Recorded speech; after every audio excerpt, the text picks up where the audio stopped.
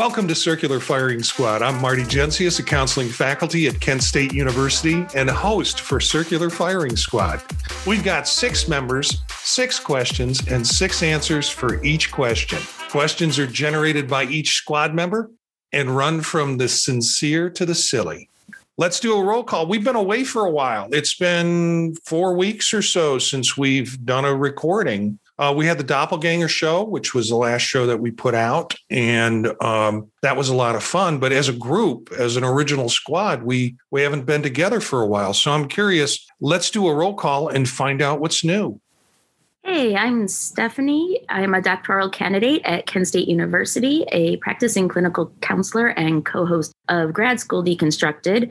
And it does feel like forever. And it's really great to see everybody. And the last little piece is I'm a new mom, and we got little baby Nora recording her first podcast with us. Yay, Nora. That's awesome stuff. So Eric Perry, I'm a clinical faculty member at Southern New Hampshire University and co-host of the Tech Savvy Professor. Doppelganger show was so much fun, and actually had a visit from another one of our regular cast members. Jen came out our way and got to see her in person and visit with Nikki, who's still bragging about her popularity on the show from last week, and I was a little worried she was going to take my spot. But my daughter wants her as a regular, Eric. Yeah, well, I think she's prepared for it. Yeah. Okay. We'll get her on union scale. Right. Well, admittedly, huge Nikki fan. And I'll also admit that Eric's daughter, Lucy, wants to be on the show. So, there could be another show out there with like your kids being involved. I said, I'm going to need to borrow one. Luckily, Eric has 2. One of his could come by me, which would be fantastic. Either one is fine. Either one, both. They'll pencil you in. I'd take either one. They both have great personalities. I'm Jen Cook, assistant professor, counselor education and counseling psychology at Marquette University. And what's new with me, I got to see Eric as we're talking about here, but also I don't think I've announced on the show that I was promoted with tenure. And although I'm still carrying my assistant professor moniker along with me, it will be changed in the next few months. So that's an exciting piece of news from me. I'm Elliot Ingersoll, professor of counseling at Cleveland State University. Way to go, Jen and Stephanie. So glad to both of your news. My doppelganger went to prom yesterday. So there's some genetic diversity. I fathered a child who went to prom. I was like, that's very cool. And he looked very good. I think prom skips a generation, actually. That's probably it. But it was a delight to see them all, and they're dressed up and such. It was quite nice. Yeah. But other than some deja vu, I'm kind of like really excited that this is finals week at university. And I'm looking forward to getting into some more creative writing and some more podcasts. I missed you all. It's really good to be with you. I missed everyone too. And while we were away, I have an announcement that I'm the newest doctor in the room, Dr. Gina Martin. So successfully defended my dissertation and recently just graduated from University of Iowa. I'm also affiliate faculty at Northwestern University and co-host of Supervision Time. Gina used to be part of the solution, and now she's part of the problem. Stephanie, you got the first question. All right. So have your ideas of what a good student is, have they changed since you became a faculty member? Yeah, I think this is an interesting question. I really think it has. I have always imagined students, I guess, my graduate student, doctoral student days is just being prepared and well-studied, understanding, conceptualizing, skilled, really working towards those things. I think as a faculty member, it's a little bit different. I really look forward to engaging with students who are really curious, who pick a little bit, who can respond. I use a lot of humor in the classroom. I enjoy having fun doing what I'm doing. And students who can really engage in that way, be curious and learn something, who aren't just kind of sitting and learning and going through the motions, I think for me, conceptually is the good student I'm looking for, are the ones that I'm most intrigued and engaged by. I would say for me, the things that I thought I should have been doing as a student are the exact same things that I expect my students to do in my classroom. So no, I think that they probably do them about at the rate, maybe a little bit lower than what I did in terms of doing all the readings and being engaged like Eric is talking about. But, I was a pretty on point student. I, engaged and I was interested. And I think I recognized by the time I was in my second master's degree program that you can't manufacture that kind of interest or engagement, that you actually have to be interested to get engaged. And so I think that one thing that might have changed is like my expectations at times for students that may not be as highly motivated or as highly interested. They can still be great counselors and they don't have to read every single word in order to do that. In fact, sidebar here, I legitimately teach my students how not to read every word because there's way too much to read. And so I'm pretty realistic with them about teaching them how to pre-read and to do some speed reading techniques so they can actually at least get a summary of everything. But, one of the things that my graduate faculty when I was in my master's in counseling did is that they treated us as if we were professionals already. And I think that I bring those expectations into my classroom because I do expect them to be professionals already. And I hold them to a pretty high level of creative thinking and work and those types of things, because I really do believe that because my faculty held a high bar for me, it was something for me to work toward. And I feel like when I do that with my students, there's a balance of not putting it too high. But I think that those expectations that were put on me really drove me further and helped me to learn more deeply. And I continue that in my own classroom today. I used to think that a good student was a straight A student. They would read all the material. I don't know if they did or not, but they certainly seem to have the knowledge to be successful. And that always helps. Reading material always helps. But they would not often, but they were also at risk of still not being able to form good relationships. And so more and more from a counseling perspective, I think a good student has had diverse life experiences. And the younger you are, generally, the less diverse life experiences that you have. Maturity in thinking, flexibility, and kind of intuition based on experience. And someone with good judgment. And that all plays out, I think, in becoming a good counselor versus just getting a good grade. So I'm more excited by those students who kind of express that depth of experience and depth of thinking. And I don't mean depth of experience in terms of, I worked as an intake officer here and I worked all that helps. But I just mean good life experiences that they've reflected on and they've learned something from. Yeah, there were two things that stood out for me. And Marty, one of the things you had just said really resonates with me. For personality theories, I used to just do the traditional paper and midterm and final. And now what I do is I put them in groups of 3 or 4, and I have them act out a skit of some personality theory. And the rest of the class has to guess, well, which theory are they doing and who's playing which element of each theory? And I mean, there are so many budding thespians in counseling programs. It is delightful. And they have so much fun with it. And so, I think looking at ways to draw out their creative energies, that's important to me. I think the other thing is that the tables got turned a wee bit in that now I use a couple of my own books for 2 classes, and students will say, Dr. I, on page 162, you said this, and then they'll read it to me, and I'm like, shite, I said that? Huh. I might not have been thinking clearly. What do you think? And so we're kind of like, we do a back and forth, and it's just like, it's fun when you freeze your thoughts and philosophies into print, then it's really, things change. And these students that we have, they will point those things out. And I love that.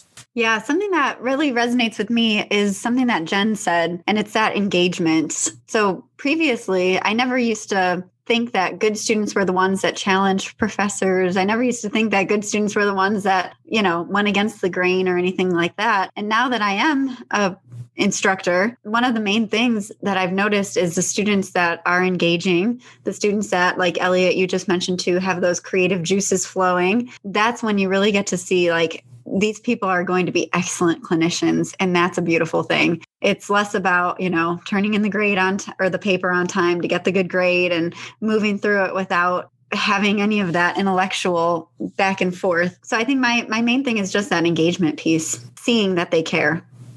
So I don't know who listened, what listeners we have right now that also listen to the Doppelganger show. But you might have noticed that my dad he might be a little rigid at times with what he thinks might, he's doing, but he's an engineer, right? So like, that's totally acceptable. And that's where he should be. So I kind of grew up with you just do everything that you're told to do kind of situation. And that stayed with me for a long while, I think, until maybe, and I guess let me go back for a second, because I also never understood the students or how to be like those students who wouldn't do things in that ordered way with the should in quotation marks. But they would challenge instructors or teachers and, still be well liked and be thought of as, and I would see that. And I'm like, I don't know how to challenge something, but also still maintain that likability or that engagement. But as you get older, you do develop that. So I really appreciate those comments. But it did change, I think, more with the loosening up and letting go with my own expectations of what a good student would be, similar to what has been described. So it's changed a bit, but it's also kind of stayed the same. I suppose it's just kind of morphed into one cohesive idea of what a student might be or what you're looking for, because definitely straight A's, especially in counseling profession, doesn't mean very much necessarily. It's pretty, I won't say it's worthless. You got to be, you have to learn things and practice and understand what you're doing and the choices that you're making, but it does not reflect how well you're going to make those connections with clients and form those relationships. So I guess I'm kind of on par with everybody else here. So thank you. Eric, next question. All right. So changing the tone a bit, what was the last thing that made you laugh unexpectedly? So I discovered last night that there was a new episode of Call the Midwife, which I only got into because it was on Netflix. And I never thought it'd be something I would be interested in because personally, I've never been all that interested in childbirth. And anybody who knows me knows I haven't given birth to a child. So it's not, something that I gravitate toward naturally. But I'll tell you, I fell in love with the characters on this show, but this is one of those shows that you cannot just watch in the background. I don't know if you all are these kind of people who watch TV just in the background while you're doing something on the computer or whatever. I do that with a lot of shows, but this is not one you can do that with because the Brits love sneaking in funny things that are just sort of hidden in the background and that you only catch if you're actually watching it. So last night I was watching this new episode. It was the 2020 Christmas episode, and it was delightful. But at the end, they had brought Sister Monica Joan home from the hospital. She had fallen and broken something, and they got her back into the house. And one of the things that Sister Monica Joan was demanding was to have the TV and wanting the TV in her room. So they moved it in there. But the problem was the reception wasn't that good. And so all of a sudden you just see, and there's a narrator in the background on the show. I don't know if anybody watches it, but anyway, the narrator's prattling on about something and they pan to the TV. And then the narrator says, and everyone had their own special job or something to this degree. And another one of the nuns is holding the bunny ears up in a very precarious situation. And I bust out laughing so hard for like 30 straight seconds in my house by myself because the look on this nun's face holding the bunny ears was so hilarious. And I'm like, this is why I love British humor, because they just sneak these little things in here. It's totally unobvious, unassuming. And that's my style of humor. So, I mean, I can be overt, but I love the covert too. So that was a long story to say. It was last night, Eric. Well, I can't go into a long story about and tell you the joke. I can tell you that it came from my wife, Aileen. We have this ritual now. I get up early and start to do some work, have my first cup of coffee, and then she gets up usually after me. And when she gets up, it's time for us to have coffee together and talk. And I can't remember what it was she said, but I burst out laughing. And she's a funny person, but she's been retired. And I think, usually our morning conversations were about the grind we have to deal with at work. And she's kind of wrapped up at the good stuff and also the difficult stuff she has to do. But since her retirement, it's almost like her wit is so much more fluid and she's so much more relaxed. And I was reviewing my upcoming day, and she did this connection to something. She said something, and I just laughed and immediately thought, I wished I would have said that. So that was the thing that made me laugh unexpectedly. But it also made me think a little bit more about my wife and how she's enjoying her retirement. And it's kind of bringing out these marvelous parts in her that she's always had, but it's been so fun to be around her with this. Yeah, so mine happened a few days ago. We have a little kid in the neighborhood, and I think he's 5 or 6, and he's got kind of a squeaky voice.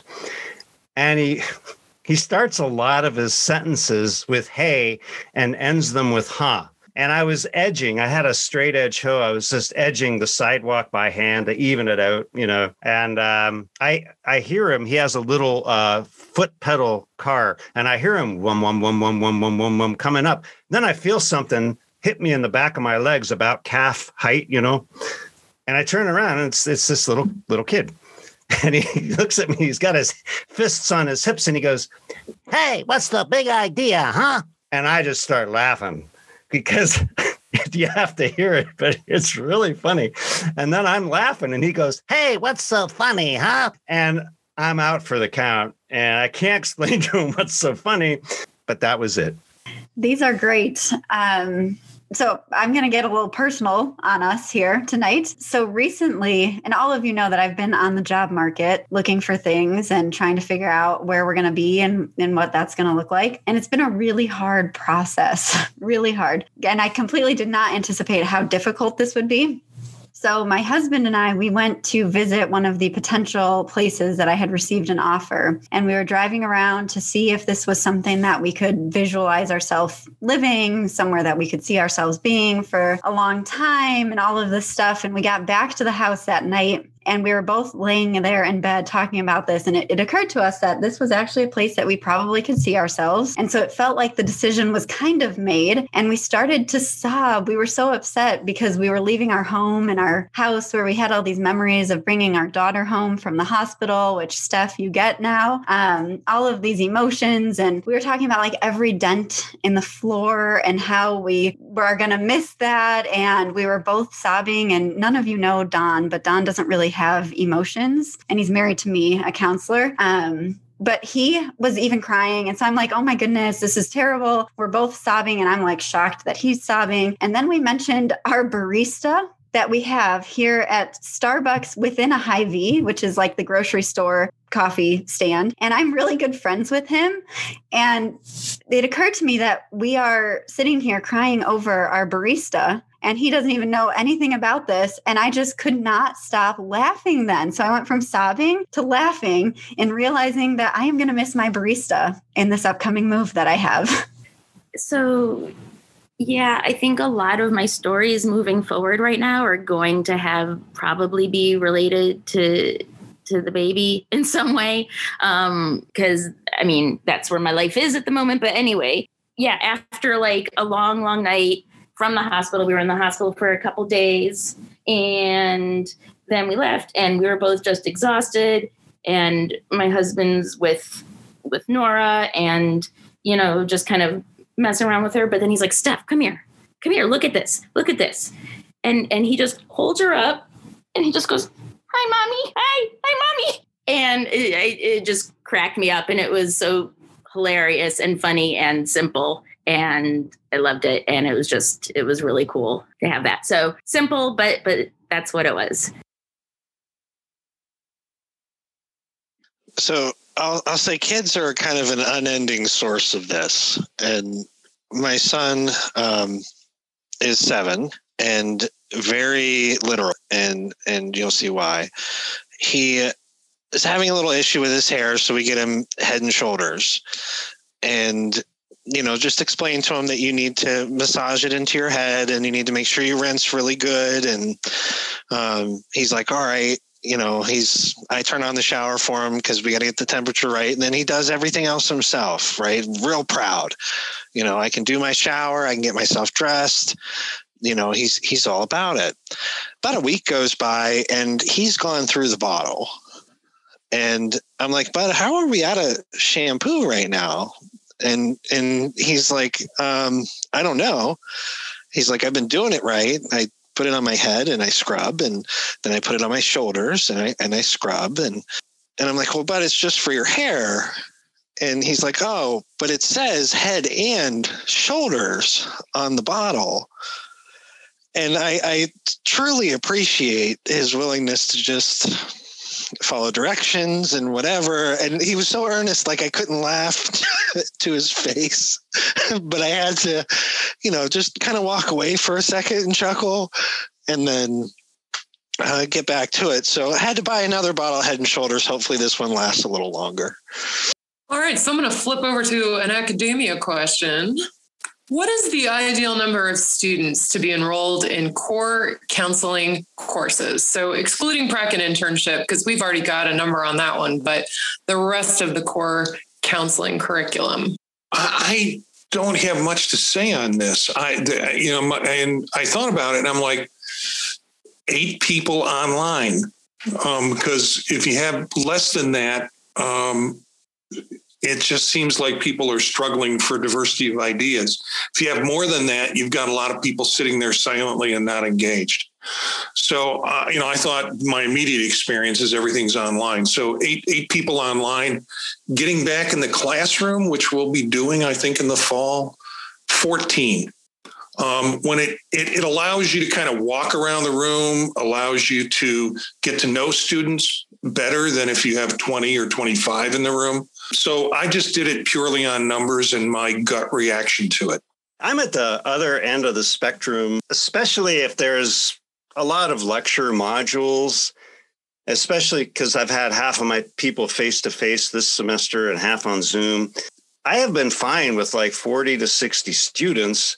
And I'm probably guilty of what they call edutainment, where I'm trying to kind of, it's kind of a combination between lecturing, stand-up comedy, and multimedia. But especially because a lot of my classes, we've got multiple disciplines in the class. So I try to throw out things, and then people from different, perspectives will pipe up. School psychology, one thing, clinical counseling students will say another, clinical psych students will say another. And I've really come to enjoy that. That's edutainment. And so I obviously for a skills class like counseling lab, I couldn't do that. But, for these larger classes where the lecture components are a huge part, I really have started to enjoy the larger groups.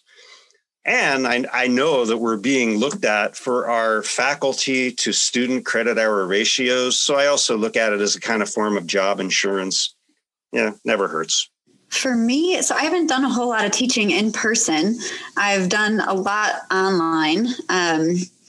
And one of the things that I think is really important is about 10 students. And the reason for it is I have one section that has 6 students. That varies. So sometimes it's like 4 to 6 students. And that one gets a little painful sometimes in drawing things out, and people feel like they've talked and people feel like they've engaged, and it still feels like a long time to sit and stare at each other's faces. But when I have in my other classes, I usually have about 10 to 12 students, and that seems like a really good amount. I've also taught larger classes, and I feel like sometimes it's very easy for students to disengage and just turn that camera off or fall asleep or whatever. So I think about 10 would be my ideal for some of the same reasons. You get to know the students. They feel like they can engage. They feel like they get to know you and that kind of thing. 42. I do have to throw in, though, I've been able to memorize the names of all of my students from 40 to 50. And that's just a weird thing that my brain can do. And that helps a lot. especially, but there's always like 4 or 5 tailors in the class now. That never used to happen. But, it's like, I don't know. There's little tricks you can play that'll kind of keep people engaged. Sorry, interrupted. Signing off. No, you're fine. I was making a joke where 42 would be the ideal number of students. I guess those, in all seriousness, depends on the subject matter of the class and whether it is more of a content-based class or a practice-based class. I think if you're doing more role play and practicing skills, you probably want a few more so people, could get together. I mean, content-wise, you can have a larger audience, a larger number of students to deliver that content. But for practicing and all of that, lower numbers, maybe no more than 16 or so everyone can pair up. I'll make it an even number. But I agree with everything people have said so far. So, okay, next person. So I don't know if there's a trophy for most obnoxious answer, but I'm going to try for it. So part of my pre-academia career was in curriculum design, instructional design. And I have pretty strong thoughts on the matter, and that I think how the course is put together, developed, and meant to be taught plays a big part in how effective it can be depending on the number of students you have. If you design a course and a method of instruction that can fit, 40 or 50 in a content class, that's great, but it's going to be more lecture based. There's going to be less engagement that you can control or moderate or personalize. There's definitely elements that you have to tailor specific to the enrollment that you anticipate in the course. And that's really important. Format is a really big deal. Something that's going to be hybrid, flip, online, have some type of component that's going to be synchronous with a certain number of students. If your objective is to engage, it is going to be a little bit different, even difficult with higher numbers, just depending on how you design that course, right? So I think you have to be intentional about how that course is designed, how you intend to teach it, and the elements there to fit the enrollment. I'm less concerned about what the enrollment is, particularly with content courses. When it comes to skill courses, that's a whole different story. I think really to facilitate a skills course, to be able to evaluate and intervene in ways that are really meaningful, that number grows too much beyond, 12, 16. You're going to start having some problems. And I've seen some schools overcome this in really interesting ways through co-teaching and having TAs and those types of things to really help. But that process, that's so individualized in terms of what the needs of the students are to grow and develop, that it's hard to get beyond that, I think. So I know it's maybe more than the question asked for, but it's something near and dear, I think, to me. And just my experience and the things I'm really interested in. And so why was that obnoxious? Because I didn't feel like it was obnoxious, Eric. I mean, I feel like it's on point because the course design plays such a huge role. And I'm hearing what you all are saying. And also, I think that it's interesting that nobody mentioned evaluation and grading in response to their answers, because I think that that's where I really run into the rub with large class sizes, is the ability to give feedback to a ginormous class. And in ginormous in my mind is 40 or more, in order to give them individualized, productive feedback on which they can build further, grow, et cetera, especially because I do design a lot of my courses that are, working toward multiple domains of awareness, knowledge, skills, and actions. That a lot of that stuff needs feedback. It's not a test, and testing is important for our students, but I think that there's a whole lot more to it than just testing. So when you have 38 people in group class, sure, there's creative ways you can do it. And I have found creative ways to do it, but I have not found creative ways of grading that amount of work myself and being able to keep that high caliber and keep it moving, because you got to get to the next thing, because most people are not only teaching one course, they're teaching multiple. So that idea of being able to give feedback is where I start coming in with the number, because we want students to learn and grow. And I don't think if I'm consistently teaching 40 students, that means a lot of dang tests because they grade themselves. So I've got the next question, another departure. What did your 15-year-old self imagine you'd be doing right now? Oh, that poor bastard. Well, I think he thought for sure, he was hoping, I hope I'm at least 6 feet tall, 180 pounds, maybe, because I was, and it was just kind of, but I also, at that point, I had discovered playing music and playing guitar, and I wanted to just take that as far as I could take it. And I'd be happy to tell him now, we really took it as far as we could take it. I did it till I was like 56. So I'm like, 41 years, we didn't get paid for much of it, but it was really fun to play. So I was just like, I think he would be okay with that. The drummer for Rush, Neil Peart, said, you always want to be accountable to your 15-year-old self. And I hope I have been. Oh, mine is not nearly as inspiring as Elliot's. When I was 15, my mom was a stay-at-home mom growing up. And so that was all I really knew and all I really saw. So I legitimately thought I would be a stay-at-home mom right now. And I would have many more children than just Millie. And that did not pan out. I am not cut out to be a stay-at-home mom at all. And I'm also not built to have babies. So also not happening. Well, not this at this moment. My 15-year-old self did not think I'd be recording podcast and being with all these great people and kind of starting out here. I think she definitely thought I'd be on a boat somewhere doing marine biology work and research. That's where I had been focused for a long while. She also thought, no, she didn't think that. So being a marine biologist, and sailing in the water, studying whales, something big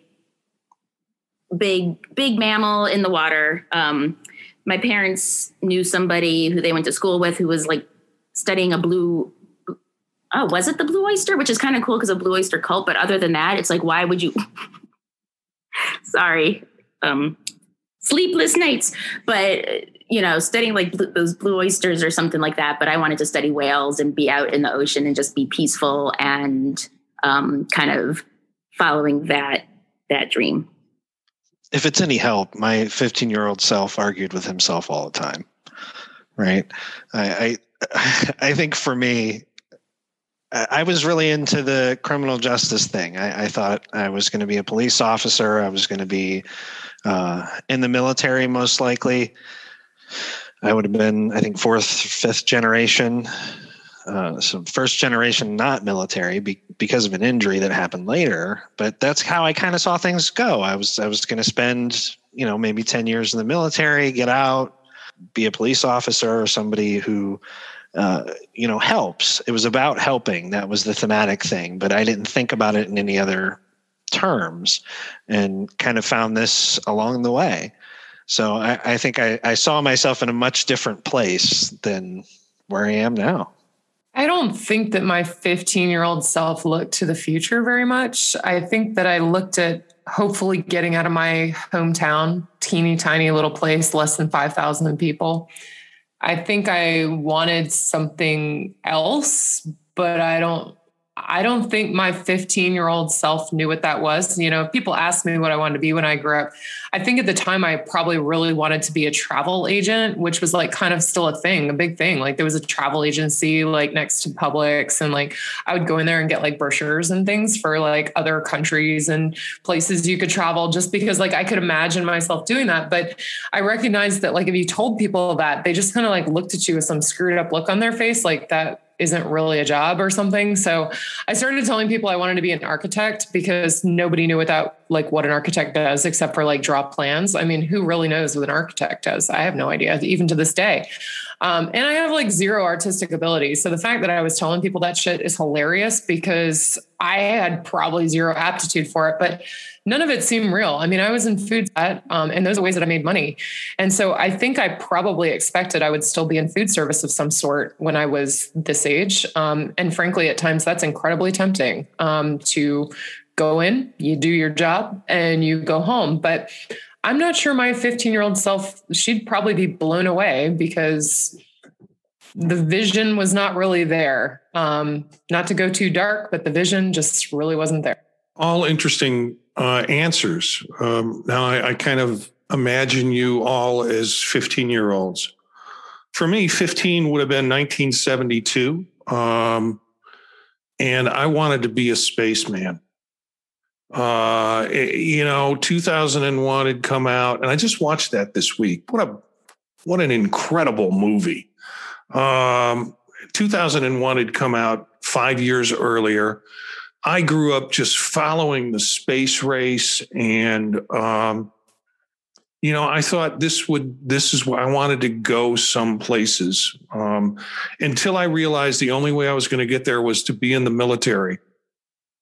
Generally, the Navy or Air Force, and there is no way that was happening. We were a year away from ending and getting out of Vietnam.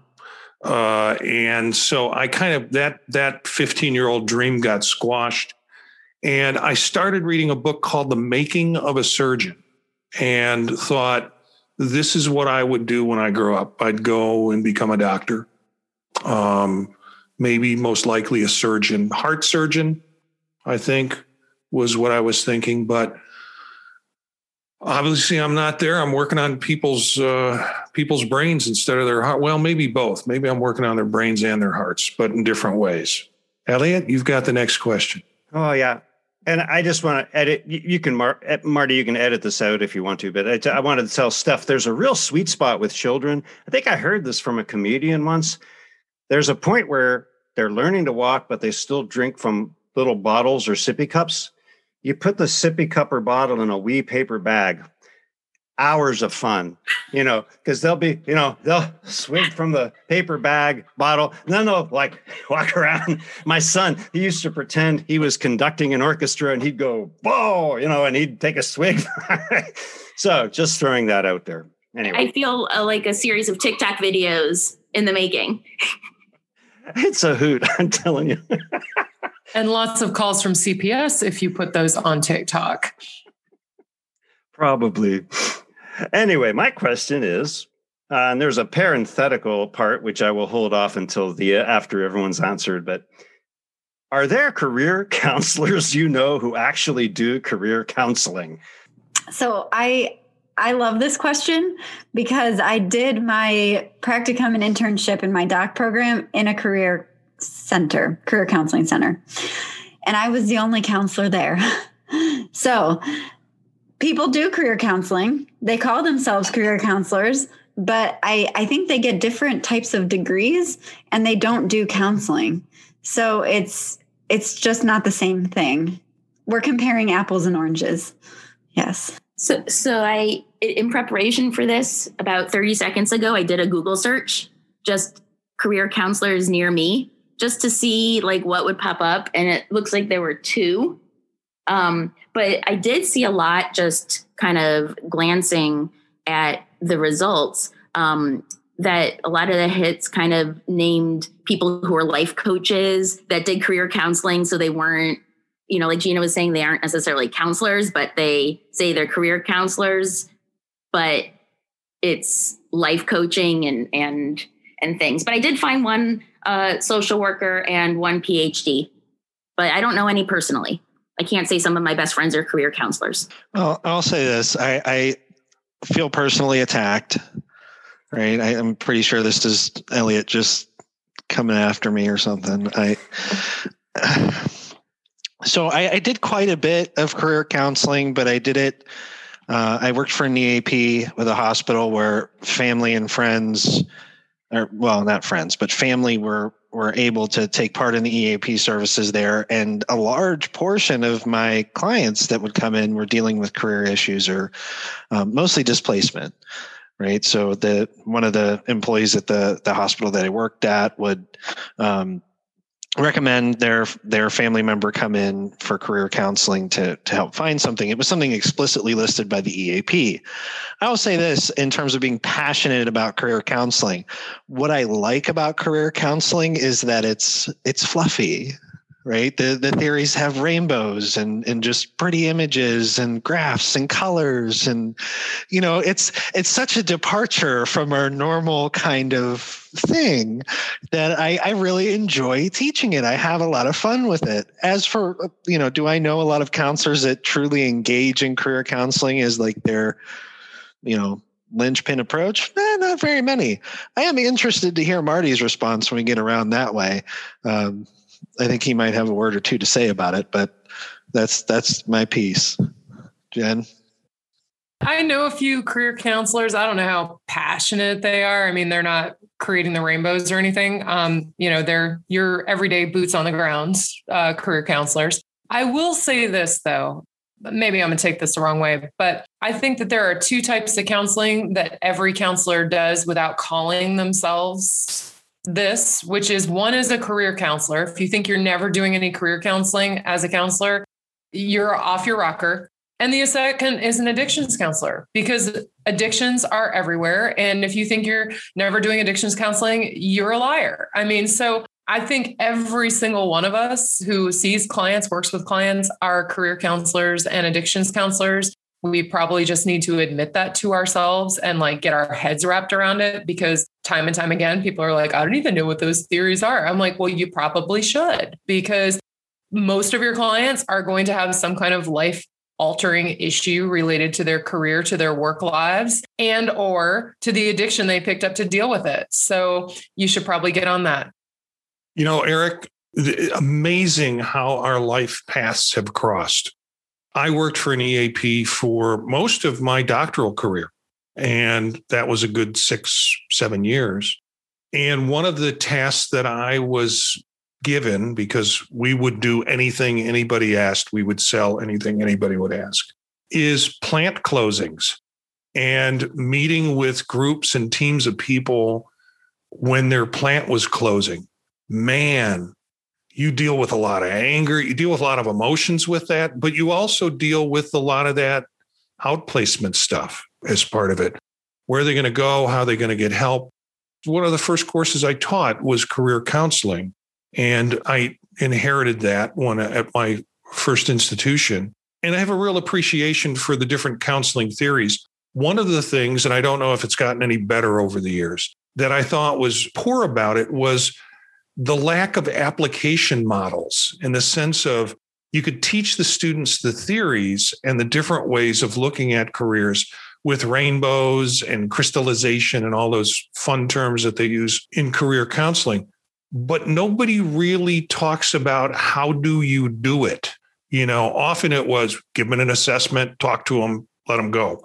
And there's a whole, I think, integrative, holistic way to kind of bring that into people's lives. But I haven't, and I'm sure some of the listeners will correct me on this, I haven't seen that model presented as a way to instruct students, this is how you do career counseling. So that's been my frustration with it.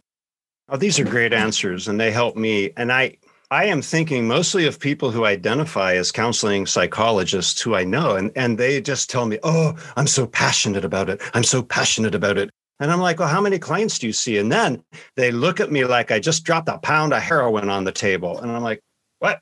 And it's like, no, they haven't seen clients this century. I think of one guy, and I will do a shout out. He was just delightful. I was a part-timer at John Carroll University, and Bob Wendell, he was a very successful businessman, came back and got his counseling degree, but he had a passion for career counseling. And he said to me, this was in the 90s, okay, these are the people who need the counseling, don't have any money because they're unemployed. He said, I want to work with companies, and he worked with EAPs. He set up a practice and he did phenomenal work. And to me, that was like a passion for career counseling. writing articles that help people go to sleep with their Ambien, that is not a passion for career counseling as far as I'm concerned. But that's just, perhaps I'm being cruel, unjust, and a little bit, harsh. Anyway, next question, I think, goes to Gina. It does. So I want to know, what is an experience that was so jarring it shifted how you think of a specific place? This can be good or bad. All right. So I'm sure there's like many more answers to this. And that's the one frustration I actually have with this podcast is sometimes I come up with the answer and then like 5 minutes after we sign off, I'm like, oh my goodness, that one was staring me in the face the whole time. And that's like a better answer that fits me better. But at the moment, I'll just go with pops in my head first. My family, since I was maybe 10 years old, started to go to Hilton Head, South Carolina. There were trips that were made when I was younger that were really fun and great. But there was this time when I was really sick between ages like 25 and 30, also trying to go to law school at the same time and trying to finish papers for law school while starting the vacation to Hilton Head. And the thing is because I was sick, there were also physical symptoms that were coming along. And I was always kind of the mind of, let me just get to Hilton Head and I'm going to feel better. But there were these two trips going that it was just awful. I was spending the whole time writing papers, trying to go to the Staples and get them sent back to my professor. I mean, it was bad because I was there with mom, trying to enjoy the time with mom. And I had to keep telling her to leave. So I could I'm sorry, I have to finish writing this. I promise tomorrow we'll do things together. So it kind of put, a dark cloud over going to Hilton Head. But then as I got better and things started to improve, getting to go again, it changed it back. And now there's like a lot of great memories from like the last 10 years or so, 12 years of going once or twice a year. And it's just been actually really nice to kind of be able to restore Hilton Head again and enjoy it and not feel senses of guilt and sadness and just wasted time and whatever else was going on at the time there. And to just have a lot of great memories and to make it what you kind of hope for vacation. Yeah. So for mine, I'm going to tell you about Kelly's Creek, West Virginia. My great grandmother, her name was Virginia Dunlap. She had a baker's dozen children. My grandmother was 10th. I used to stay with her quite a bit. And, she wasn't a big fan of most of the grandchildren. Like, I think she was drawn to me because I was quiet. I would read. I didn't really need much. I didn't cause a whole lot of fuss. And that was her thing, right? So I was chill. We could play games. She could go off and do her thing. And it was fine. I was 9 or 10 years old and I walk outside. And you have to imagine this place there's no indoor plumbing at this point. There's just, the house that my great grandfather built. And I walk outside and there's, at my age, looked like a huge snake, right? And I was paralyzed, just terrified. So I yell for her. I scream for her. There's nobody but me in her home. And, I'm like trying to back up from the snake and I hear her coming. And, she at times, well, let's be honest. She used swear words like it and the, right? Like those were her comfort words. So usually you heard her coming. I heard nothing but like scampering feet. And then this explosion from behind me and I freeze and I feel like I'm going to throw up. And I turn around and here is my 80-year-old grandmother with an over-under shotgun having blown this snake halfway across the drive. Just, and she's holding it and the thing's smoking. And if you can imagine just this 80-year-old woman, in her 80s, frail looking with an over under, and she's, I hate snakes. And she just walks back in the house, and, for me, after I got over it, it always seemed like kind of a scary place. And then after that, I didn't quite worry so much. Right. I knew I could stay there and Granny would pretty much take care of it. So we were close with one another. But after that, I stayed a lot more after that particular event. But it was something that made me a lot more comfortable being somewhere that I felt really out of my element. I love that idea of feeling so protected that 80-year-old grandma is going to come out with a shotgun and just blow the snake to smithereens. I pretty much love that story, Eric.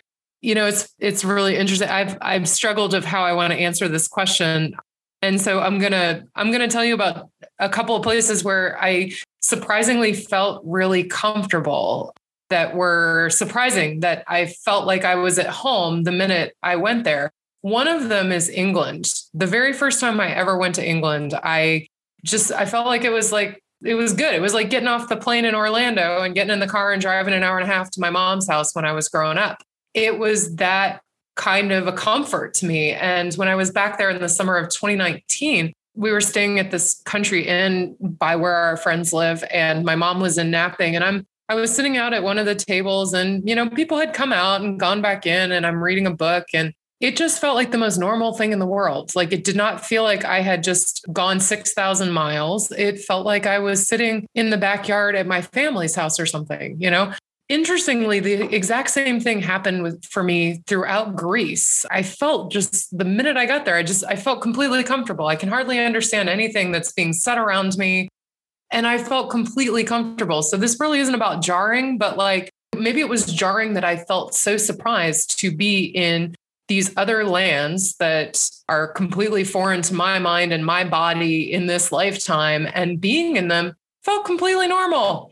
Just, walking around, reading a book, going out back with folks and having a beer or whatever the case may be, and it feeling completely cool, so that's me for that one. This question, at least the way I read it, made me think about deeply emotional experiences that I've had in my life that are positive and kind of shape who I am and how I think about the world. There's a concept called the Stendhal syndrome. I don't know if you've heard about it.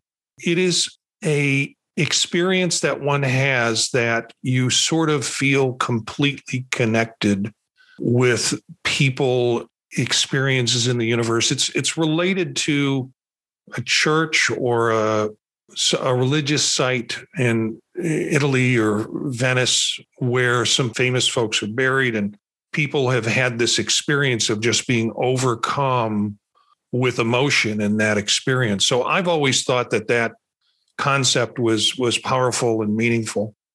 The closest I got to that, I think, was visiting the Blue Mosque or Sultanahmet in Turkey near sundown, going into the mosque and leaving it to the surrounding areas where there were families all over the place. And sun went down and all of them sat down with blankets and food, and they were breaking fast during Ramadan.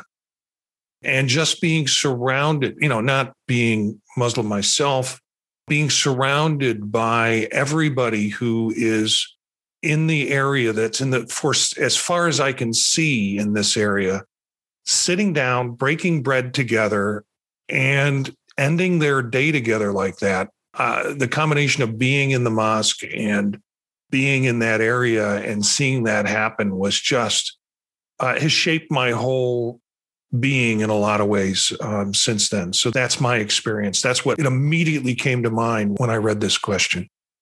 Marty, you've given me a construct for my answer because I love that idea. I'll look that up. I'll have to look into that Stendhal syndrome. Mine, this was there's a kind of couple parts to it, but the second time I was in Hope, British Columbia, I was just really enjoying the town and the people. And I was at this hotel and, I'm like 25. I fell in love with a server. And of course, the server had a lover, whatever. But it was the point of just connecting and talking. And Canadians are polite. So I was dumped very politely. But I was also like, it was fine. Nothing else had to happen. It was the human experience of, like falling in love and being in this place where I just felt this is a wonderful place. And I was like, I want to go back there again. And I intend to, as you all know. But what's really funny is I've had this post-COVID syndrome where I've got fatigue and mood swings. My sleep's all screwed up. My ringing in my ears is louder. And I was up at like 4 a.m. and I was like, I'm up. So I was having a snack and channel surfing, and it was Rambo First Blood, not a film that I would think of as something I'm terribly attracted to. But I'm watching this scene and I'm like, I know that town. That's Hope. That's Hope, Canada. That's British Columbia, for God's sake. And I looked it up. I said, that's the hotel where I fell in love. Isn't that delightful? And so I saw it, in a different way. So even all of my love of things Canada, my experience in Hope, British Columbia, even managed to help me like a Rambo movie. So that's something, I think, or not. So I think I'm the only one who took this in a different way. My experiences are more overwhelmingly negative. So I'll start with the story. So I grew up in a kind of rural area with septic tanks and lots of land and these kinds of dirt roads, winding roads, all of that stuff. So it was a great area. It was fine. Everything was good. One time I did fall in a septic tank on accident, which is quite jarring. And still to this day, we're looking at new homes now, also in another rural area. And the first thing that I said to the realtor was, I absolutely cannot have a septic tank. We have to be on city sewer because of that completely jarring, horrible experience. I was dressed as a bumblebee too. So I hate Halloween. This is that whole thing. Anyway, so falling in a septic tank, it was jarring. Also dressed as a bumblebee, also equally jarring. But that actually wasn't the whole point of this story. So the whole point of the story was to describe where I grew up.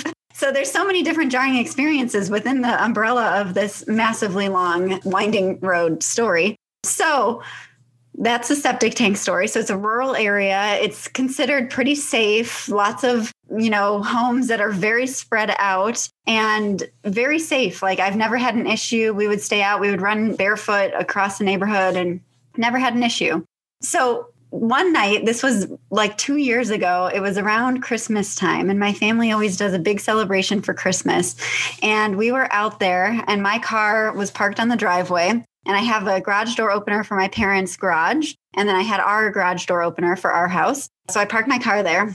We go inside, we have Christmas, whatever. We do all of our celebrations and life is happening. And we go to bed, and I've got these 2 dogs that are so loud, and we go to bed and they're always barking, but they usually don't bark in the middle of the night. And so we go to bed and it's now like 4 a.m.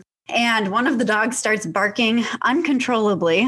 And I'm like, I'm going to kill that damn dog if it's the last thing I do, because we had a baby at the time too. So I was extremely exhausted. And so I sit up in bed and I'm like, Don, we got to go check what McDuff is doing down there. He's very loud. And Don's like, just don't worry about it. He'll quiet down, go back to bed. So I'm considering getting out of bed. I'm like, I don't know. And I'm like, no, he's right. McDuff will calm down. McDuff's not calming down. So then 2 hours pass and my mom comes barging into our room at 6 a.m.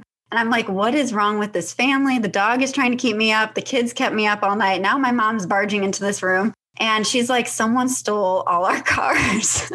And I'm like, what? She's gone crazy. This is nuts. And I'm like, I'm going back to bed. And she's like, no, you have to get up and see, someone stole all of our cars. So we go downstairs and sure enough, both garage doors are open. My parents have 2 Mercedes-Benzes gone and my car is broken into, but not gone because I just have a Toyota. So it wasn't really worth it. So that was a very jarring experience. And now I just can't look at my parents' house the same way because we've never had break-ins. We've never had anything. And now 2 Mercedes-Benzes have gone and we probably should kill McDuff, but he did save us that night. So there we have it. Calm down, Gina. It will be okay. Don't re-traumatize yourself. That's the last question, but we do have time for a final shot. And the final shot question is, what makes you lose track of time? Now it's Nora. Before it was video games and doing work. My spouse. No question. When she asks, you want to have another cup of coffee, I know I'm going to be late. Pretty much everything. ADHD. Can't help it. You might be in my camp, Jen. I am one of the 38% of people with ADHD who have chronesthesia. I don't track time. it's all happening at once for me, and when I think of like time 15 years old, or when I think of my aspirations for the future, it's all the freaking same, which is kind of a fun way to go through the day, but very annoying to other people. It's anything I get into the zone with, that moment where for work, it's design or audio editing or website work, none of which they're paying me to do in terms of my job. I'm supposed to be teaching and writing and all of that. For leisure, it's movie theaters. Get me in a movie theater and I lose track of time. And that's why movie theaters are so much fun for me, to kind of get away from things. Thanks to the squad, Elliot, Gina, Stephanie, Jen, and Eric. Look for some of these characters on their podcasts on thepodtalk.net. You can find out more about them at circularfiringsquad.net. Now, you've heard us mention we have a new show called Counseling Delphi, which is a monthly video live stream that occurs on Sunday nights once a month. And you can watch the live stream on YouTube. It's recorded there and stored there on our channel. And the live stream component allows you to ask questions to the show through the show website. You can also submit questions at counselingdelphi.net. Shows will be available for later viewing in real time with real-time transcription. The audio from the live stream is converted then into an audio podcast to be released to all major podcast services. Gina did our second show. Our first show was on distance counseling, and that's on YouTube and also as part of the podcast. Gina did our second show with a panel on neuroscience and counseling, and that's on YouTube, and the podcast was just sent out. So that's also available. You can find links to the podcast and the recorded live stream at counselingdelphi.net. Our next Counseling Delphi show is with Elliot Ingersoll. He's going to be hosting the topic of treatment with psychedelic drugs, and that's going to be live streamed on Sunday, May 30th. Our theme music is from Menage a Quad, Real Swing Shet. That's it for this episode of Circular Firing Squad. Ready, fire, aim.